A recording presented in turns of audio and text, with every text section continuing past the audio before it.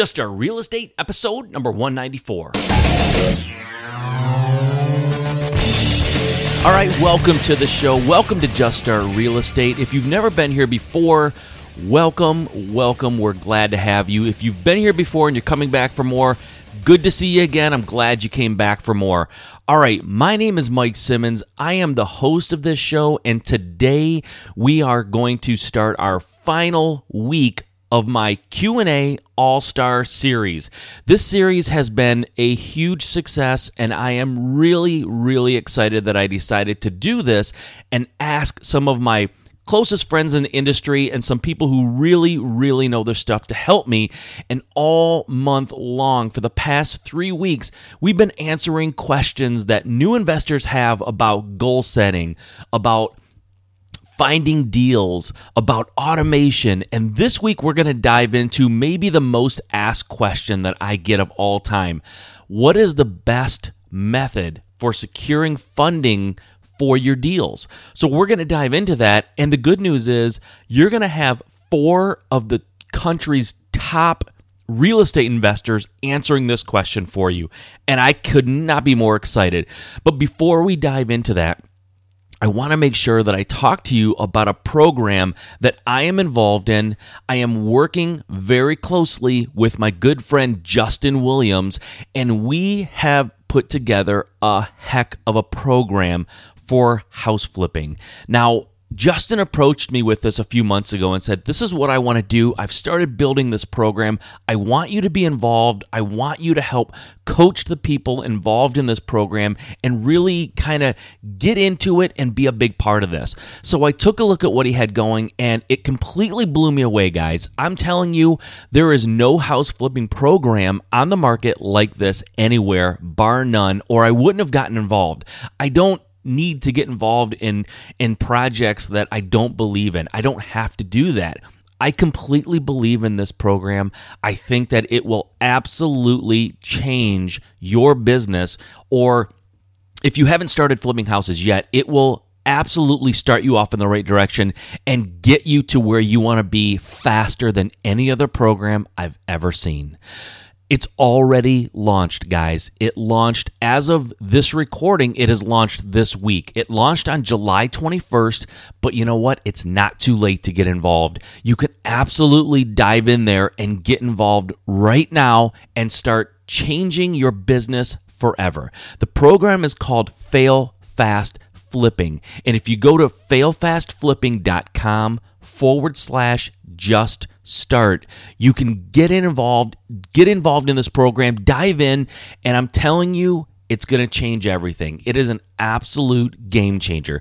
You can also go to my website. On the right-hand side, toward the top there's a link called Fail Fast Flipping, and if you click on that, it'll also take you so you can get all the details, all the information about this program, and make a decision of whether or not you want to get involved.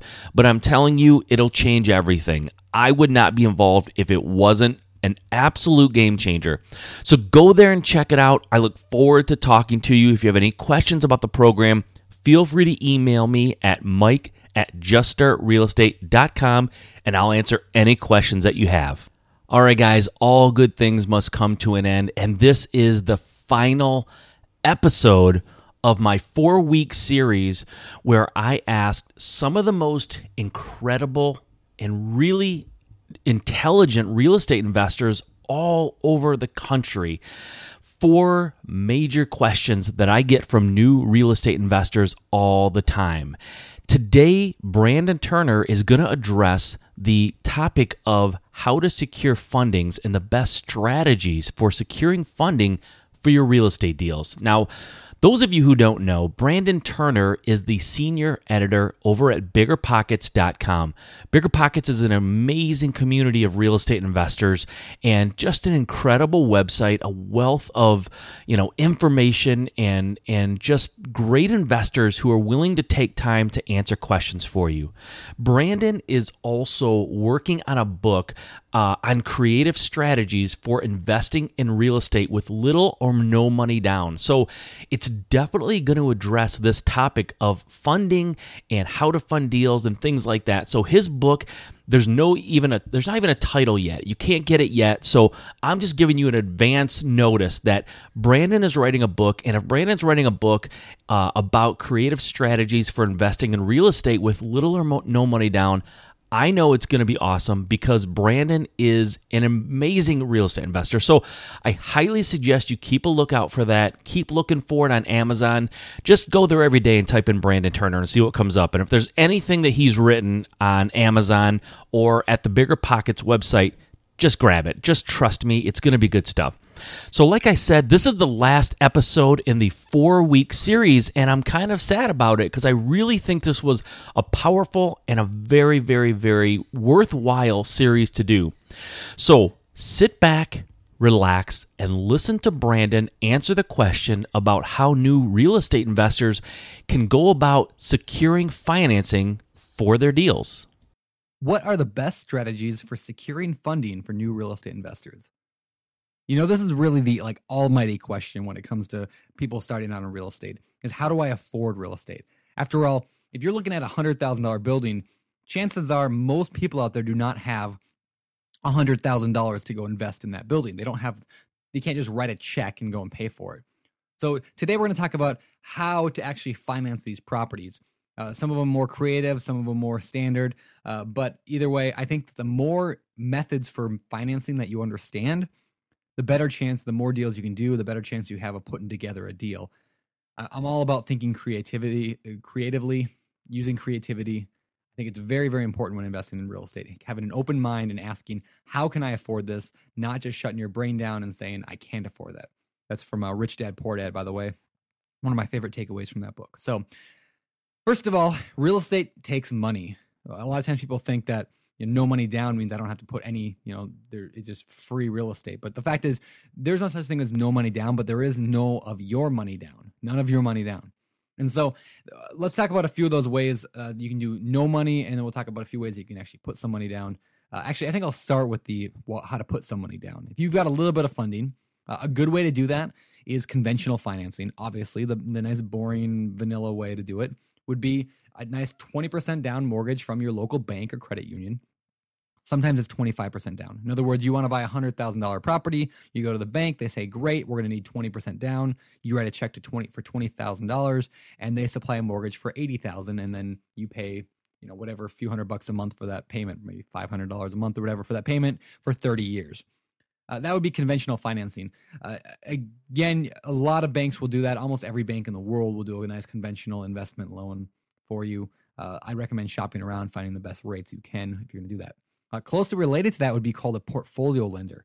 A portfolio lender is a bank or a credit union, usually smaller community banks or credit unions. That they're not the big national banks, but the smaller ones, they'll let you oftentimes do things that the conventional banks won't. Because they don't sell their loans. How the mortgage industry works is that banks will do a loan for you, let's say for $80,000, but then they lost their $80,000 and the bank can't let that, can't do anything with that. So they sell that loan to a company called Fannie Mae or Freddie Mac, and then they get their money back and they can go and lend it out to somebody else. So that's how banks and credit unions typically function: is they just keep selling their loans upward. However, a portfolio lender is going to keep your loan. They're going to keep it in-house. They don't have to abide by the rules that Fannie Mae or Freddie Mac has. That's what makes a portfolio lender helpful. Now, I'm not saying you can get by if you're, have no credit, no income. You can't just go and get a portfolio loan. They're oftentimes just as strict, if not stricter, but they have a lot more creativity. For example, I'm working with a portfolio lender right now who I already have my max number of properties that I can buy. According to Fannie Mae right now, that's 4 properties. I can't own any more than 4 on my credit report. And I already have that. So I'm working a portfolio lender because they don't care about the 4 number. All they wanted was to make sure that the cash flow is there on this property.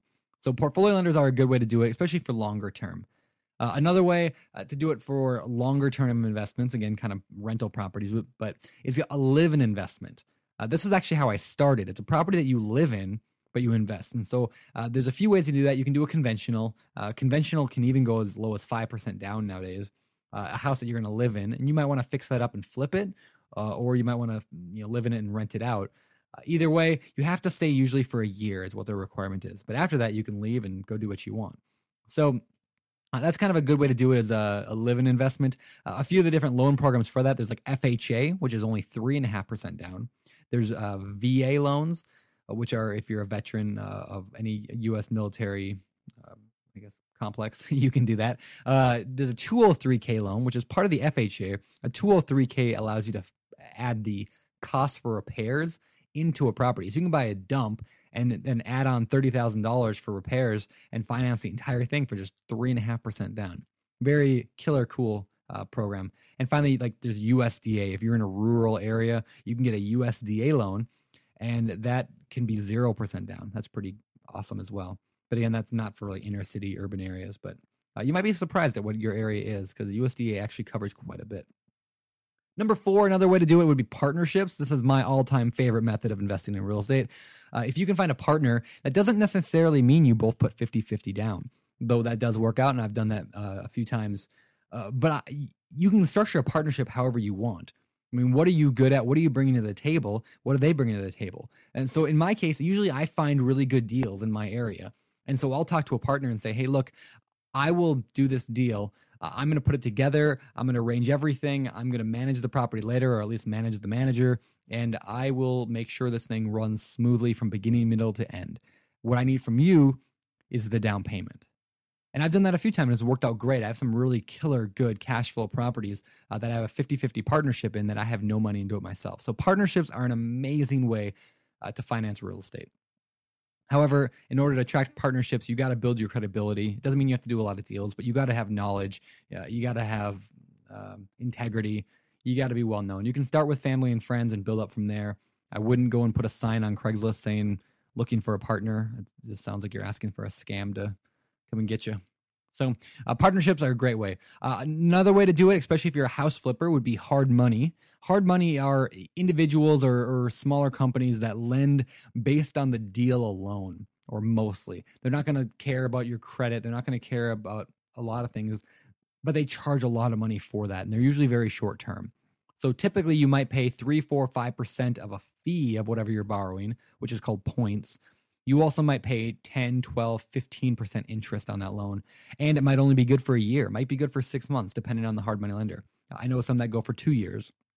The point is, it's short term, it's very expensive, and it's based on the property itself. Hard money can be a good way to flip houses, but it's also an expensive way, so make sure you get a great deal. One other strategy with hard money that I've done with rental properties is I've done a hard money loan, fixed up a property, and then gone to the bank, usually a portfolio lender, and refinanced it. Got a whole new loan, paid off the hard money lender, and now I've got this property it took me $0 down to do. I now have this as a long-term 30-year rental. The last one I want to talk about today is raising private money. A little different than partnerships. Partnerships are where they have like an equity role in the company. Private money is more of the idea of they're looking to earn an interest rate.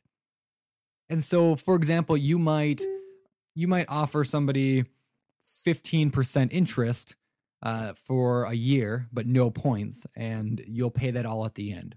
Or you might offer, some family and friends might each have $30,000 a piece. You might offer them 8% and a small piece of the profit whenever you actually sell the property. I mean, there's a million ways you can structure this stuff, but when you're raising private money, though, you have to be very careful. You get into some real legal issues, so I definitely do your homework. I'm not a lawyer or a CPA or a doctor or anything like that. So find out what the rules are, what the laws are, and make sure you're abiding by them. Don't go and advertise that you're looking to raise money if you haven't done your research, because there are some tight rules that surround that. So those are my favorite. Once again, let me recap. That was conventional financing. There was portfolio lenders. There's a live-in investment, partnerships, hard money, and raising private money. Thank you very much. All right, great stuff from an incredible real estate investor. Brandon is the man. I'm telling you, the guy knows his stuff, and I was really proud and really excited to get him on this series. I'm glad he agreed to do it, and now you know exactly why. It's because of answers like that and all of the answers that he's provided over the last 4 weeks. Okay, guys, that officially concludes my 4-week series, my all-star series on the 4 most asked questions that I get from new real estate investors. I hope you enjoyed it. I really want to say thanks again to all of the investors and all the experts that helped me make this 4-week series a reality. I couldn't have done it without you. I really appreciate it. And I really, really hope that you, the audience, got a lot out of it. I know I did. As an experienced investor, I got stuff out of it. So I really think that there's a lot of good content here that you could really benefit from. I hope you enjoyed it, and I will see you next time. Okay, guys, until tomorrow, if flipping houses and real estate is your dream, there's only one way you can make it a reality. Just start.